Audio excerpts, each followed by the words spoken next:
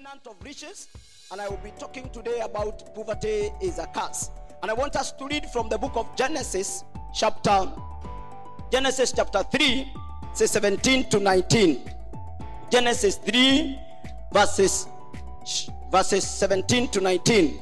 The Bible says, then Adam, he said, because you have heeded to the voice of your wife and have eaten from the tree of which I commanded you, saying, you shall not eat of it. Cursed is the ground for your sake. In toil you shall eat of it all the days of your life. Can we read together? 1, 2, 3 verses 17. Let's read together, all of us. 1, 2, 3. Then to Adam he said, because you have heeded the voice of your wife and have eaten from the tree of which I commanded you, saying, you shall not eat of it. Cursed is the ground for your sake. In toil you shall eat of it all the days of your life. Verse 18. Both thorns and thistles it shall bring forth for you, and you shall eat the herb of the field. Verses 19. In the sweat of your face you shall eat bread till you return to the ground, for out of it you were taken, for dust you are, and to dust you shall return. Hallelujah. To understand something, I want you to understand something from the book of Genesis chapter 2. I'm going back a little bit so that you can see. This is what happened to Adam after the curse was pronounced in verse 17. But in Genesis 2 verses 8, Genesis 2 and verses 8, if we read some few verses, Genesis 2 verses 8, what does the Bible say? The Lord God planted a garden eastward in Eden, and there he put the man whom he had formed. Verses 9, and out of the ground the Lord God made every tree grow that is pleasant to the sight and good for food. The tree of life was also in the midst of the garden, and the tree of knowledge of good and evil. Verses 10, now a river went out of Eden to water the garden, and from there it parted and became 4 river heads.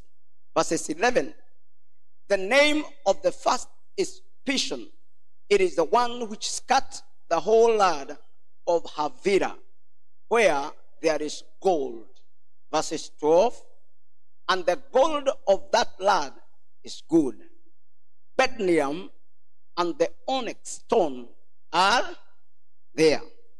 I want you to know something, and you can look at this from the screen. Adam was living in affluence until curse came. Adam, I want you to know some few things. Adam was living in affluence until the curse came. Before Adam was cursed, he was living. Somebody who is living in affluence is somebody who is beyond rich. Somebody who has everything that you want, not you need. He has all the need and the want together with him. That was Adam. Adam was living in affluence until the curse came. 2, I want you to know, I have told you, number 1, that Adam was living in affluence until the curse came. Number 2, Adam was living in plenty until the curse came. Adam was living in plenty until the curse came. There was no scarcity in the time of Adam. Before the curse, there was plenty. There was no scarcity in the name of Jesus. Are you getting what I'm saying? Adam was living in plenty before the curse came. Adam, number 3, was living in abundance. Adam was living in abundance until the curse came. Adam was living in abundance. until the curse came. Adam was living in abundance until the curse came. Adam was living in abundance until the curse came. It is the curse that caused Adam to live in scarcity. But before the curse, in chapter 2 of Genesis, Adam was living in abundance. Number 4, Adam was living in wealth until the curse came. Adam was living in wealth until the curse came. Did you see from the Bible there was gold? Did you see? There was onyx. There were precious stones. There were precious stones in the Garden of Eden before the curse came. So Adam was living in wealth. Adam was very wealthy before the curse came. And I want you to know that one of the ways to connect with the covenant riches, covenant of riches, that covenant, there is something that you need to understand. Adam, number 5, Adam was living prosperously until the curse came. He was so prosperous. Adam, there were the tree of life, the tree of knowledge, the tree of good and bad. All those. Adam was very prosperous. There were rivers. If Adam wanted to swim, he could swim. Ask your neighbor, can you swim in your village? That is a sign of a curse. Is it so? Do you have a swimming pool? Do you have even a swimming pool in your village? The whole of your village? You can see you can see the evidence of a curse. Yeah? Even the small rivers, the seasonal rivers we used to swim, they dried up. Are we together with you? So Adam was living prosperously before the curse came. Number 6 and the last one. Adam was rich until the curse came. Adam was rich. He was rich in gold. He was rich in onyx. He was rich in precious stone that were found in the Garden of Eden. Anything that Adam wanted was available for him until the curse came. It is the curse that came to drift Adam from the blessing that God had already laid. And I want you to know, curse, we have already read. We have already read from the book of Genesis 3 verses 17. And I want us just to read verses 17 alone. I want us just to read verses 17 alone. Can we read all of us verses 17 so that I can share some few things with you? What does it say? 1, 2, 3. Then to Adam he said, because you have heeded to the voice of your wife and have eaten from the tree of which I commanded you, saying, you shall not eat of it. Can we read it together now? Cursed is the ground for your sake. In toil you shall eat of it all the days of your life. Cursed is the ground. For whose sake? Why was the ground cursed? It's because of you. The ground was cursed to make it difficult for you to survive. Reverend has said that you have to determine to make it. You have to refuse to fail. You have to be bold. Kule college kwa askari, nasikia askari wakisema kwa kina Kiprono ya kwamba ni lazima ukue roho juu. Abia jeni yako lazima ukue roho juu. Roho ambayo haikatiki haraka, ukati roho haraka. Mimi niko roho juu. Unabia mimi niko roho juu. Ninang'ang'ana na hii mapepo mpaka itoke kwa jamii yetu. Jina la Bwana libarikiwe sana. So I want you to know. Curse brought Adam to poverty. I want you to see what curse brought. This curse, the first time we see the word curse in the Bible. Curse, this curse. And I want you to now you can continue from my notes. You can continue. Curse brought Adam to poverty. Curse brought Adam. Yeah. Curse brought Adam to poverty. Adam was rich, but immediately the curse came, Adam became poor. Curse brought Adam to poverty. The other one, curse brought Adam to penury. Penury. A life of penury is a life of like a beggar. Of a life of little resource. Of a life of being pitied on. People must have pity on you. Penury. No, a life of lack of resources that you need in your life. Adam also, or curse, brought Adam to lack. Curse brought Adam to lack. Where there was abundance, now there was no more abundance because a curse has come. Curse brought Adam to lack. Curse brought Adam to lack. The other one is Adam. Curse brought Adam to want. He was brought to want. Now he was looking for the same man that was living in Eden, the same place that he was living.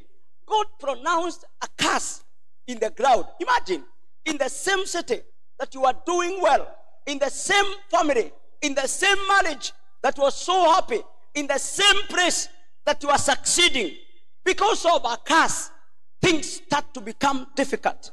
People who used to be very high, they become very low.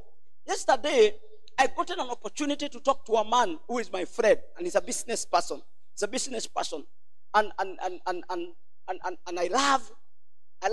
love his way of life. He's not a Christian. He's a Muslim, but a business person, and he's my friend. We talk somewhere, and we were talking, and we talked for 2.5 hours, and I was teaching him the Bible, and we were sharing the word of God, and he told me that when he landed in Mombasa, life was so difficult, and he could put on slippers that are torn, and he could walk from Boboruru to town. By the time he go back, one slipper is worn out. He has to look for another slipper which is of a different color to fit the other one. Then somebody helped him to start roasting maize. And he roasted maize. Now, his neighbor, where he was roasting maize opposite of another person who was also roasting maize. And then because he's a very aggressive young person, his neighbor had a lot of envy and jealousy for his success. So what this neighbor was doing, immediately he closed his business in the evening. That karai for roasting maize, you pour the ashes and the charcoal, and then you hide it somewhere. So tomorrow you come. This neighbor could come and steal that karai and throw it in the dustbin, the containers that the county council come and carries, those big dustbin. Then he could throw them there, and then the karai is now lost. So he stopped he cannot now sell maize for the next 3 days. He's looking for another karai. He go to Majengo to look for another karai and come back.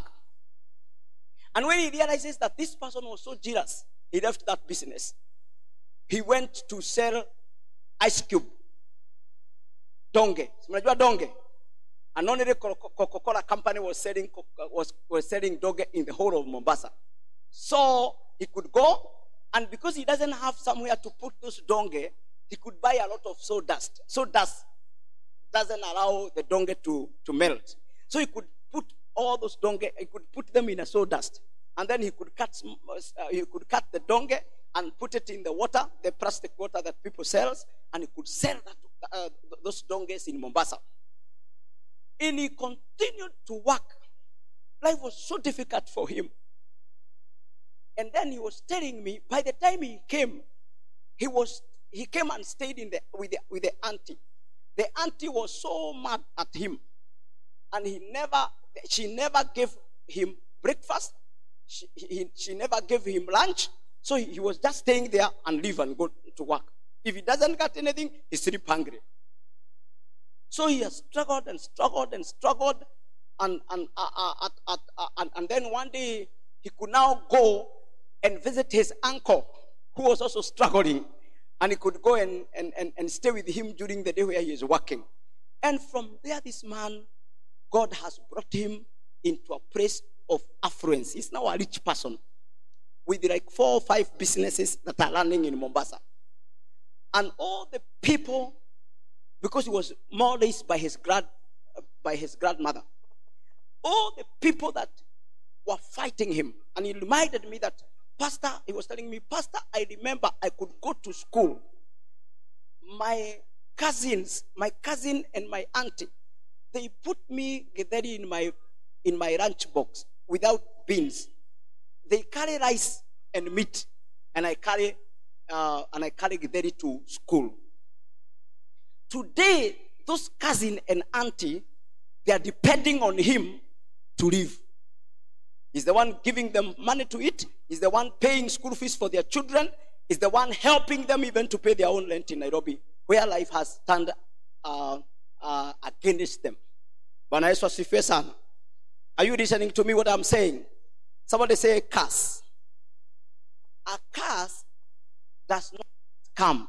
It comes for a reason. Or it must be caused to come. Are we together with you? I don't know who you are living with.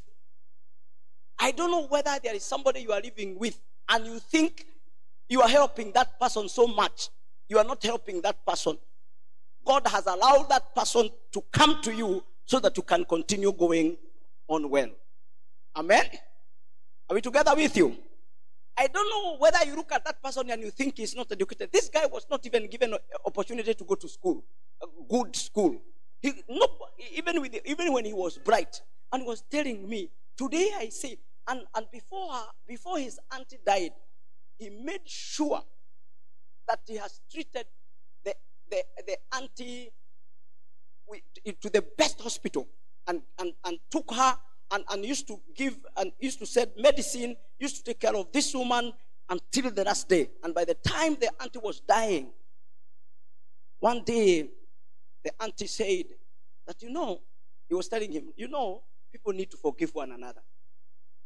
Don't carry anything that you have seen in me against you, because life has changed. Bwana Yesu asifiwe. I want to talk about a curse, or poverty is a curse. And I have said a curse brought Adam to want. Somebody who was living in plenty is now living in scarcity. And it's so easy in this life. Nobody has monopoly of life. Amen? Nobody has the final say in life. It is by God's mercy and grace that we are who we are. We are a product of God's love, of God's mercy, and of God's grace. When we walk on the Lord, when we get into an office, when we see our children, when we see our spouses, when you see your business, when you see some money in your account, I want you to know it has taken God's grace and mercy. It is not because you are connected. It is not because you are well placed. It is not because you pray more than the other neighbor. It is because God has earmarked to show you mercy. And if God shows you mercy, he will bless you. Adam had been shown mercy and had been given an opportunity to live in plenty. But curse brought want. Another thing that curse brought Adam to scarcity. The curse brought Adam to scarcity. Curse brought Adam to scarcity. Curse brought Adam, the other number, to hunger.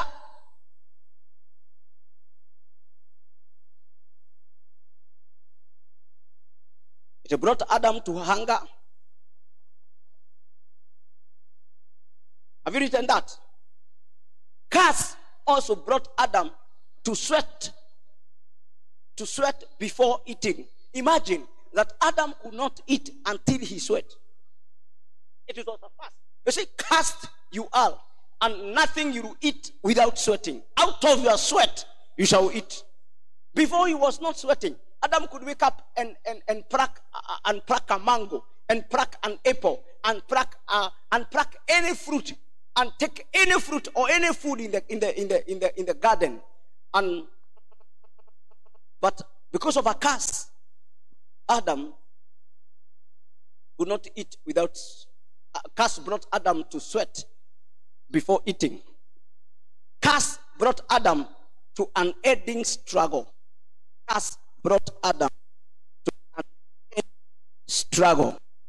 It is a curse that brought Adam to an ending struggle. Curse. curse brought Adam to an ending struggle. Curse brought Adam to an ending struggle. Curse brought Adam to an ending struggle. It is a curse that brought Adam to an ending struggle. Curse brought Adam to an ending struggle. Curse brought Adam to an ending struggle. Curse brought Adam to an ending struggle. Curse brought Adam to an ending struggle. Curse brought Adam to an ending struggle. Curse brought Adam to an ending struggle. Curse brought Adam to an ending struggle. Curse brought Adam to an ending struggle.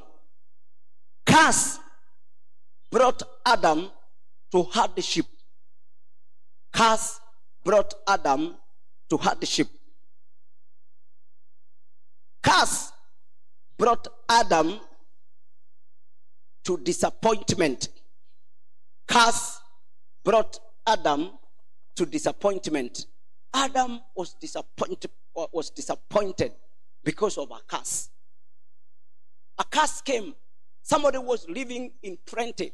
Somebody was living in abundance.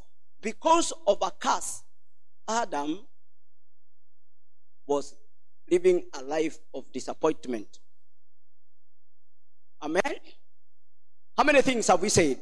Number one, curse brought Adam to poverty. Number two, curse brought Adam penury. Number three, curse brought Adam to lack. Number four, curse brought Adam to want. Number five, curse brought Adam to scarcity. Number six, curse brought Adam to hunger. Curse brought Adam to sweat before eating.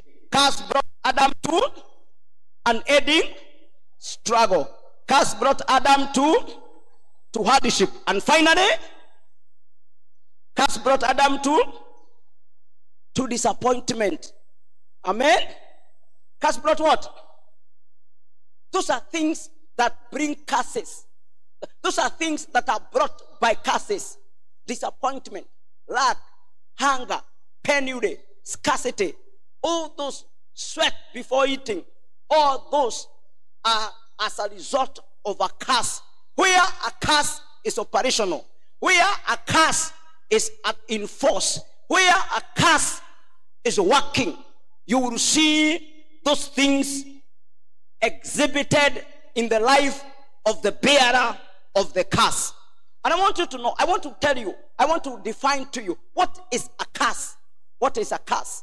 A curse is an empowerment to fail effortlessly. A curse is an empowerment to fail effortlessly. You don't need any effort, you just fail. Amen? Are you hearing? Am I with you? What is a curse? A curse is an empowerment to fail without effort. You just fail. You don't have to you don't have to sweat to fail.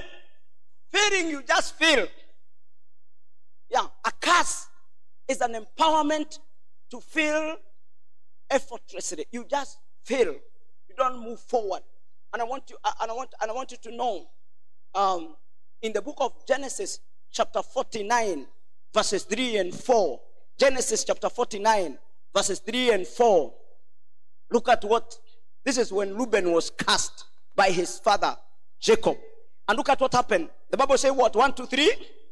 Reuben, you are my firstborn, my might and the beginning of my strength, the excellence of dignity and the excellence of power. Verses 4. Unstable as water, you shall not excel, because you went up to your father's bed, then you defiled it. He went up to my couch. Amen? Reuben was cast by his father because of getting to know the private life of his father. Amen? Those people who are your authority, you need to respect them. They can curse you. Your parent can curse you. Your parent can curse you if you push them to the edge. They can say one word, and that is the end of you. People in authority, they can also curse you. Yeah. If you are working in a company and you torment the boss can curse you. He can make your life impossible in that company. Is that so? But it doesn't happen without a cause. There must be. I'll show you. I'll show you in scripture. I want us to read another scripture that is in the book of 1 Chronicles chapter 5 verses 1. 1 Chronicles chapter 5 verses 1. What does 1 Chronicles chapter 5 verses 1 say? Can we read together with you? 1, 2, 3. Now the sons of Reuben, the firstborn of Israel, he was indeed the firstborn, but because he defiled his father's bed, his birthright was given to the sons of Joseph, the son of Israel, so that the genealogy is not listed according to the birthright. Because of the curse, the blessing that somebody could have gotten, they're taken by another person. Did you see in the scripture? Jacob, I'm telling you, to be cursed. A curse is an empowerment to fail effortlessly. There is nothing that Jacob did. He just said, you shall not excel. And he kept quiet. He kept quiet. You shall not. Na akasema wewe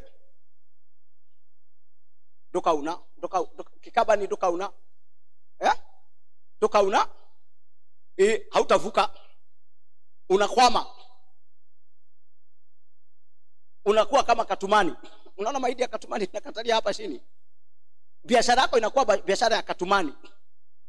Badala ikuwe ya 614, badala ikuwe defu. Unafanya vitu vinakatalia hapa kwa sababu ya a curse. So, a curse is an empowerment to fail effortlessly. You just fail. People just see you wasting away. People just see you disappearing from authority, from success, and from grace. And you continue to fade away. That the next time somebody see you and ask you, is there something wrong? There is a curse at work. But I came today to speak to us that there is covenant riches that we can connect with. But we must deal with a curse that have been spoken. Because one of the things that hinder people from getting rich, from getting successful, is because there is a curse that is working. It is at force. It is in force. Because I don't know why somebody who have done good in high school, done good in college, have good certificate, is good, is skilled, somebody is hardworking, somebody have what it takes to succeed, and he remain in the same place for a long time. A curse must be broken in the name of the Lord. Something must happen in your life. Hallelujah. If you are together, say amen. I want us to read the book of Proverbs chapter 26 and verses 2, so that I can show you something, that every curse has a reason. There is a reason for a curse to come. Look, Proverbs 26 verses 2. What does it say? Like a flitting sparrow, like a flying swallow. So a curse without a cause shall not alight. Even if somebody curse you, and there is no reason, you are innocent, that curse cannot stand on you. Why a curse work? It's because there is an opportunity. It is because there is a reason. It is because there is an opening. There is a window for that curse to happen. So, in other words, you can't curse an innocent person, and you can't curse an innocent person. And if you curse him, that curse will not stand. Amen? If anyone curse you and you are innocent, you can just tell him that one will, you are kuna mahali naenda. It just backfire. Innocent person cannot be cursed. In the book of Lamentation, chapter 3, verses 12. The book of Lamentation, chapter 3, verses 12. Lamentation, chapter 3, verses 12. The Bible says, he has bent his bow and set me up as a target for the arrow. Ameinamisha uta na mishare yake, na kaniweka mimi niwe ni kile kitu ambacho anataka kulenga.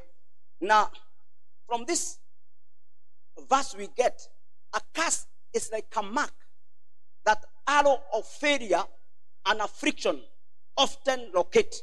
When an arrow of failure and affliction locate you, that is how a curse is. Sema amenyoosha ukuta wake na kusukuma mchare akinilenga mimi.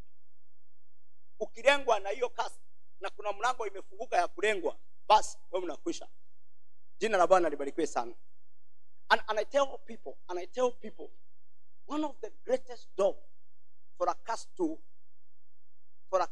torment people is if you are a jealous person. If you are a jealous person, it's very easy for curses to follow you.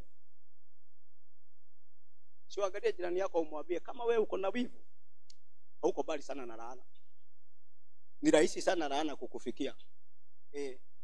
Kama uko na wivu haupati usingizi kwa sababu mtu mwingine anakuru. I'm telling you, you are in trouble. You are in trouble. Ile kitu Mungu atakusaidia uvunje ni wivu. Wivu ni platform moja ya laana. Umejaribu kuzuia watu wapite, lakini wanapita tu. Hawezi kuzuia watu wapite. Bwana asifiwe. You know, this weekend I traveled to Laikipia. We were having a meeting in our family, and this week, and then me, I'm the seventh born. In our home, I'm the seventh born, but I'm more educated than every other person. All the other 6, I'm educated than them, and I have traveled than them. I have done more things than them. Bwana asifiwe.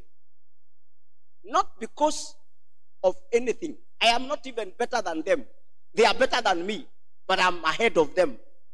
I'm not saying they are cursed. Are we together with you? What I'm saying, when you see somebody and they have accepted, they have seen the grace of God. I got saved before them. Amen? I got saved. I got saved before them. And out of now, in my remaining brothers, 5 of us, 3 of us are pastors, and the other 2 are church elders. So when we meet, and those are the same people, all of us, we were selling Shanghai and Busa and Muratina. All of us, nobody out of those 5 have not sold Muratina and Shanghai. Plus your pastor. Plus your this one knows. Hebron knows.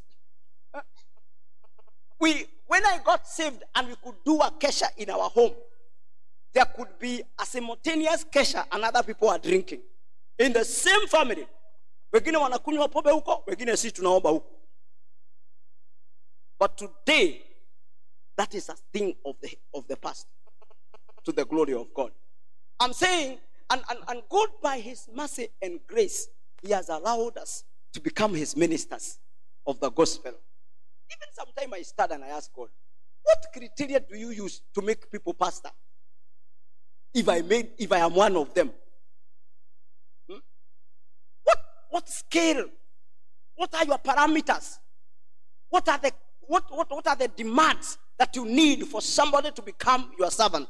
If I can be a pastor, if my background and my history and the place I have been, the place I was born, can produce a man of God. Are we together with you? So when you see somebody, do not rule them out. Amen? Don't rule anyone out. Look at your neighbor, don't rule me out. I may be your next boss. I may be your next boss. Yes. I'm telling you, utaingia kwa ofisi, ukute mtu ulidharau kwa kijiji yenu, ndiye mkubwa. Na yeye ndiye ataweka signature. Ama ndiye daktari na ndiye anadugana sindano. Akutafutia ile inafanya mtu asikie uchungu zaidi. Kwa sababu akikuona atakumbuka venye umemtesa. Umekuja. Basi. Ile sindano kubwa ile nono, ile inatoa macho.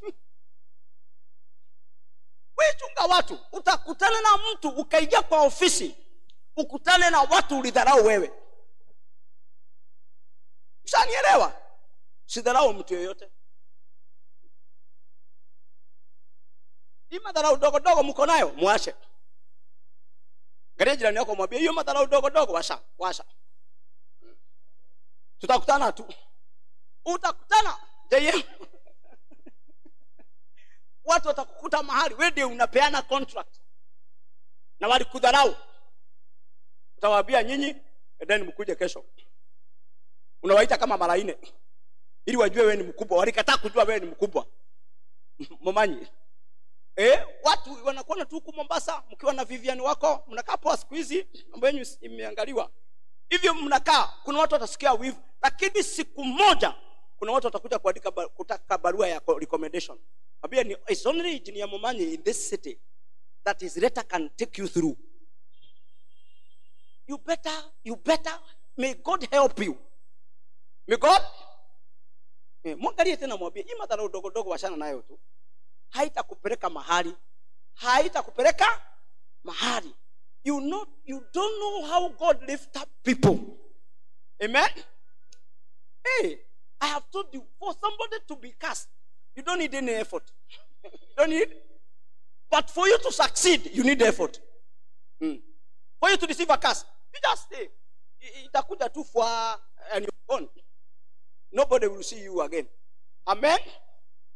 That is why we saw that curses or curse only come to Adam because of a curse. There is a curse. There is a cause of a curse. And we have seen it. The cause of Adam, I want to show you the cause of Adam curses. Number 1, or number A, the cause of Adam curse is disobedience. The cause of Adam curse is disobedience. He did not obey God. Disobedience is one of the cause of curses. Once you are a disobedient man or woman, you are a person who do not submit or who do not honor and obey the word of God. It's easy for you to be a candidate of a curse. The curse of Adam, the cause of Adam curse is carelessness. Is carelessness. In the book of 1 Timothy chapter 2 verses 13 and 14. Carelessness. When you are careless, it's very easy for you to receive a curse. Carelessness is another cause of a curse. There is no curse that comes without a cause. And you need God to help you. Can you go to 1 Timothy 2:3-2? The Bible says, for Adam was formed first, then Eve. And Adam was not deceived, but the woman being deceived fell into transgression. Verses 14. And Adam was not deceived, but the woman being deceived. There was a carelessness of Adam. Adam was formed first. He did not take care of his wife. He did not manage his family well. He did not take charge. He did not use his office rightly. And that is the end of the beginning of the problem. So carelessness, you must be in charge as a man in your family. Some decision you make and you advise your wife well and accordingly. You cannot allow your wife to harass the whole plot. Are we together? Then you cannot allow her to and you are the husband and you are in there. And people complaining, amezimia watu, kwa sababu nyinyi ndiye mko na mita ya stima, anakatia watu stima. Na wewe uko hapo tu menyama. As a man, you must be responsible. Ama harass relatives. Harass ndugu zako, dada zako, wakikutembelea anawavuruga. Mpaka unakosa kukuja, unakuja wanaume wengine hawaendi nyumbani mapema. Kwa sababu wanajua nyumbani ni vipi. Wanakuja wakati wakiwa wale watu walikuwa wapigane wamechoka, wamelala. Alafu sasa anakuja nyumbani, anakula chakula peke yake, anaenda analala. Hataki fujo. Kuna wanaume hawataki fujo. Lakini ni vizuri kama mwanaume usiende nyumbani late, enda mapema. Ngoja hiyo fujo, enda ushughulikie hiyo fujo mpaka iishe. Ni lazima ushughulikie wale watu mnaishi na wao. Carelessness. Adam allowed the wife to do things that she was not allowed to do. But the curse did not affect the wife. The curse affected Adam, because Adam was responsible. He was the CEO. He was the accounting officer. He was the one given the responsibility of taking charge of the Garden of Eden. This curse came because Adam was careless. Every husband must be firm. I want to hear an amen from a husband. Every husband must be firm. Yes. O mama amsemi amen. O mama O mama o. If your husband is not firm, go and tell him, Pastor said you become more firm to me.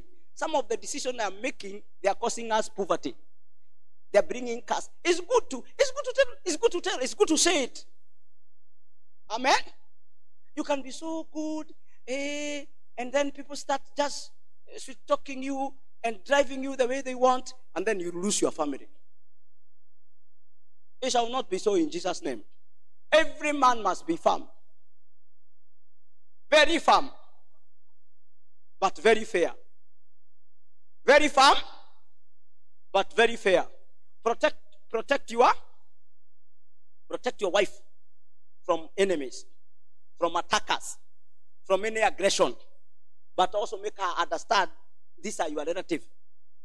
These are her sisters. These are her brothers. These are your brothers. These are your sisters. When they come, they're not coming to live there. They only come for 2 days and then they leave. Amen? Even if they use 1 kg of sugar, you will buy another tomorrow. Acha watu wamekuja kwangu wamesumia sukari yote. Ulikuwa unataka watumie chumvi. Nikuulize tu kwa upendo. Bwana asifiwe sana. Sukari kilomo. Utapiga makelele wiki mzima. Jina la Bwana libarikiwe sana. Kwa sababu vitu vingine ni kwa sababu kuna mtu amekataa kutoa sauti. Kutoa? Na ni nani huyo? Ni mwanaume. And you know, your wife will love you more when you are a firm, and when you are a person of integrity, and when you are a light. Because if your relative and your people know that you can be compromised, you can be biased, I'm telling you, mumeisha wewe na mke wako watawamaliza. They are trying to look whether you have a loophole.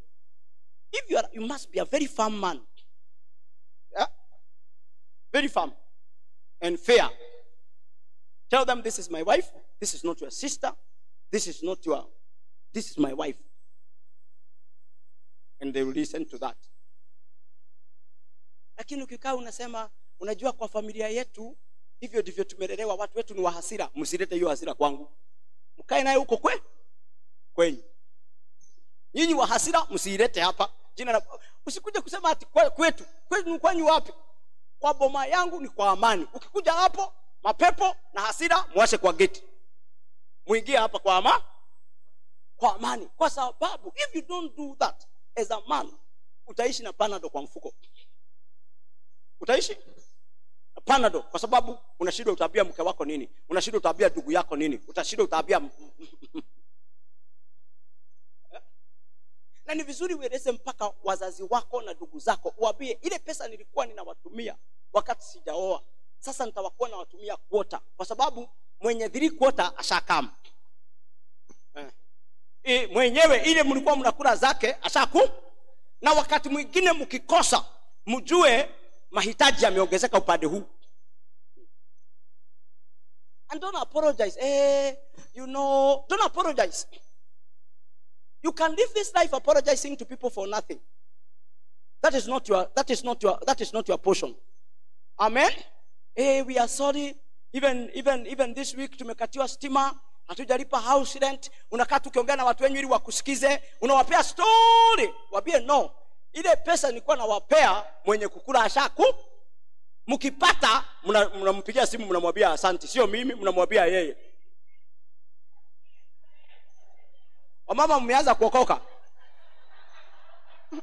But the husband must be very firm. Hallelujah. He must be very firm. I don't know why I'm talking about that. I was talking about that because of what? Because of I want to finish up. I want to finish up from there. Listen, I'm saying the cause of Adam's curse was because of disobedience. And number 2, because of carelessness. So no man should be careless. Every man should be firm. Raise your family in integrity and in the fear of God. Do not be offended by people who talk about your wife, about yourself. They say huyu kutoka ndugu yetu awe huyu msichana amerogwa, amefungwa, amekaliwa. Kama sio wewe umekaliwa, kwa nini unasikia uchungu? Na ni mimi nimekaliwa, sio wewe? Kwa nini unateseka? Sio wewe umekaliwa? Ama ni wewe umekaliwa? Watu wanaketi mkutano kudiscuss ndugu yetu kumbe ni ile kamsaada mlikuwa mnawapea kamekwama. So they are looking for a way. Utawaambia nilikuwa natafuta mtu wa kunikalia na nishapata. Bas, that is it. Asi vibaya kukaliwa na mke wako kuliko kukaliwa na wazazi wako na brother zako. Afadhali ukaliwe na mke wako kuliko kukaliwa na majirani na marafiki na ndugu zako. Wanakukalia, you cannot even take your wife to a saloon. Akitengeneza nywele simu. Tumeona amevaa nywele ya 3000. Sio zako, si mimi nimemnendege. Wakati alikuwa anashanua nywele na mkebe imetobolewa mashimo, haukuweko.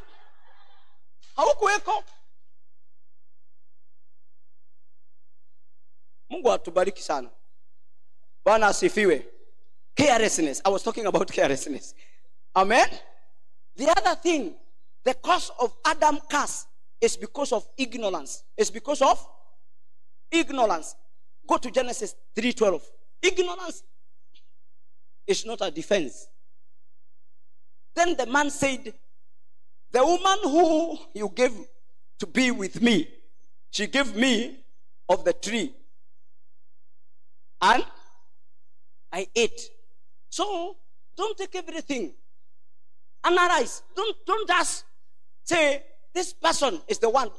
Don't bring excuses and blame. This was the highest level of ignorance of Adam. Because the woman was not given instruction. Adam was given instruction. In marriage, it is man who is given more instruction than the woman. It is man who is told, love your wife. It is man who is told, you are a one body. It is man who is the head of the family.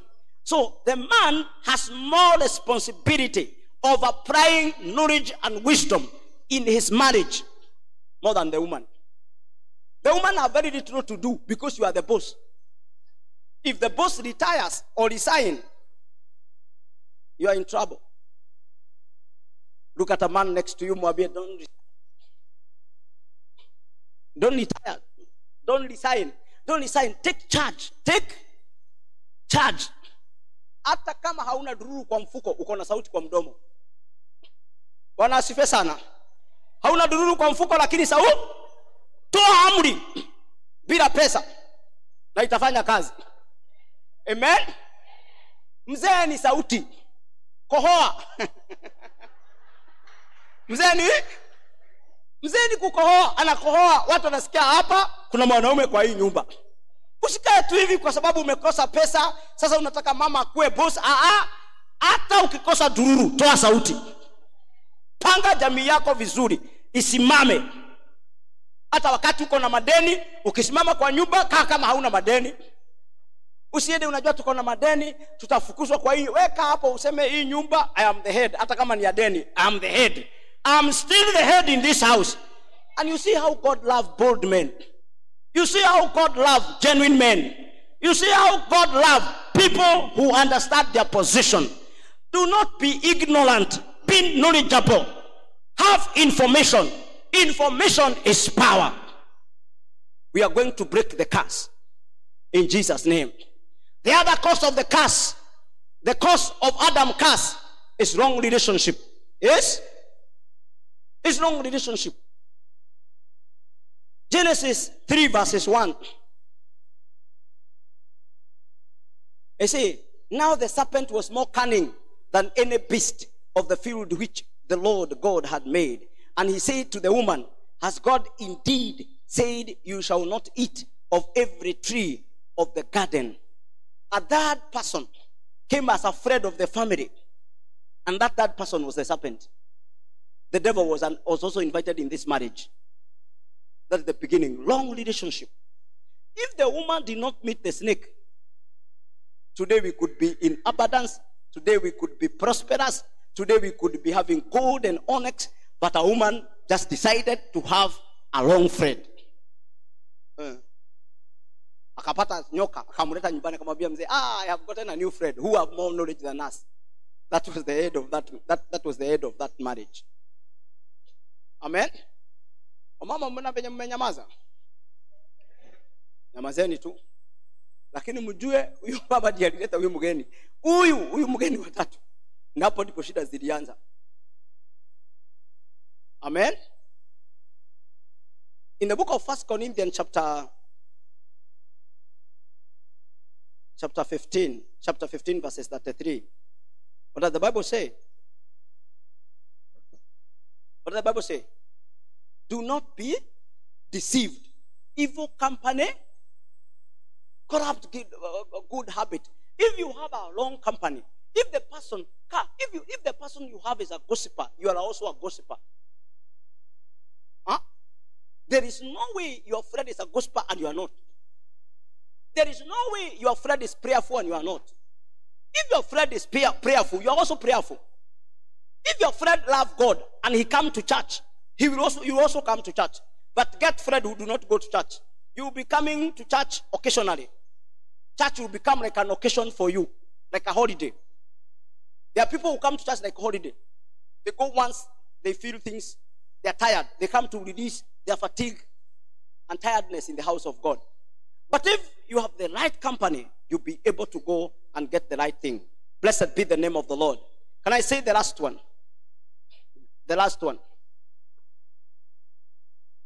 The cause of Adam's curse is refusal to take responsibility. It's refusal to take responsibility.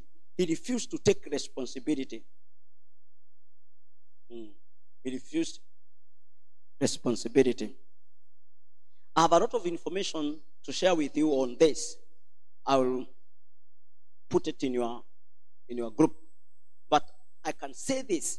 One of the reasons Adam was cast, he did not take responsibility, saying, I am wrong. I'm going to change this. It will not happen again. I am taking charge of my family. I am going to make it. It is going to work. There is nothing that can stop it in Jesus' name. Blessed be the name of the Lord. Have you gotten something about the curse? Have you gotten something? I wanted to show you how to deal with the ignorance, how to deal with the carelessness, but don't you worry. What you have is enough for you. Just know that poverty is a curse. And poverty and a curse is an empowerment to fail effortlessly. Poverty is? Somebody say poverty is a curse. And a curse is an empowerment to fail effortlessly. You shall not fail effortlessly in Jesus' name. Anyone sitting or operating under a curse, this is your last Sunday to operate under a curse. Because the anointing, the presence of God, the mercies of God, the grace of God, the word of God, the anointing of the Holy Spirit is here to break the curse that is running in your family line. In Jesus' name. And let me tell you, it doesn't matter how long you have been waiting or how long you have been fighting. Pastor, you know my curse. It's a curse that have troubled our family for a long time. It shall break today. It shall break today. God is the one who breaks curses through the power of his word. It is the word of God that set people free. The Bible says you shall know the truth. And the truth? Have you known the truth today? That a curse is an empowerment to fail effortlessly. That you just fail. We cancel that empowerment in Jesus' name. Are we together with somebody in the house of the Lord? I want us to pray together. And I want to bless you. And because we have an anointing, we will start here with the Reverend Rachel and will anoint you. I want you to know, 2022, we are breaking curses that have caused poverty in our family, that have caused sicknesses and diseases, that have caused stagnation and delay in our family. We are speaking the authority of the word of God.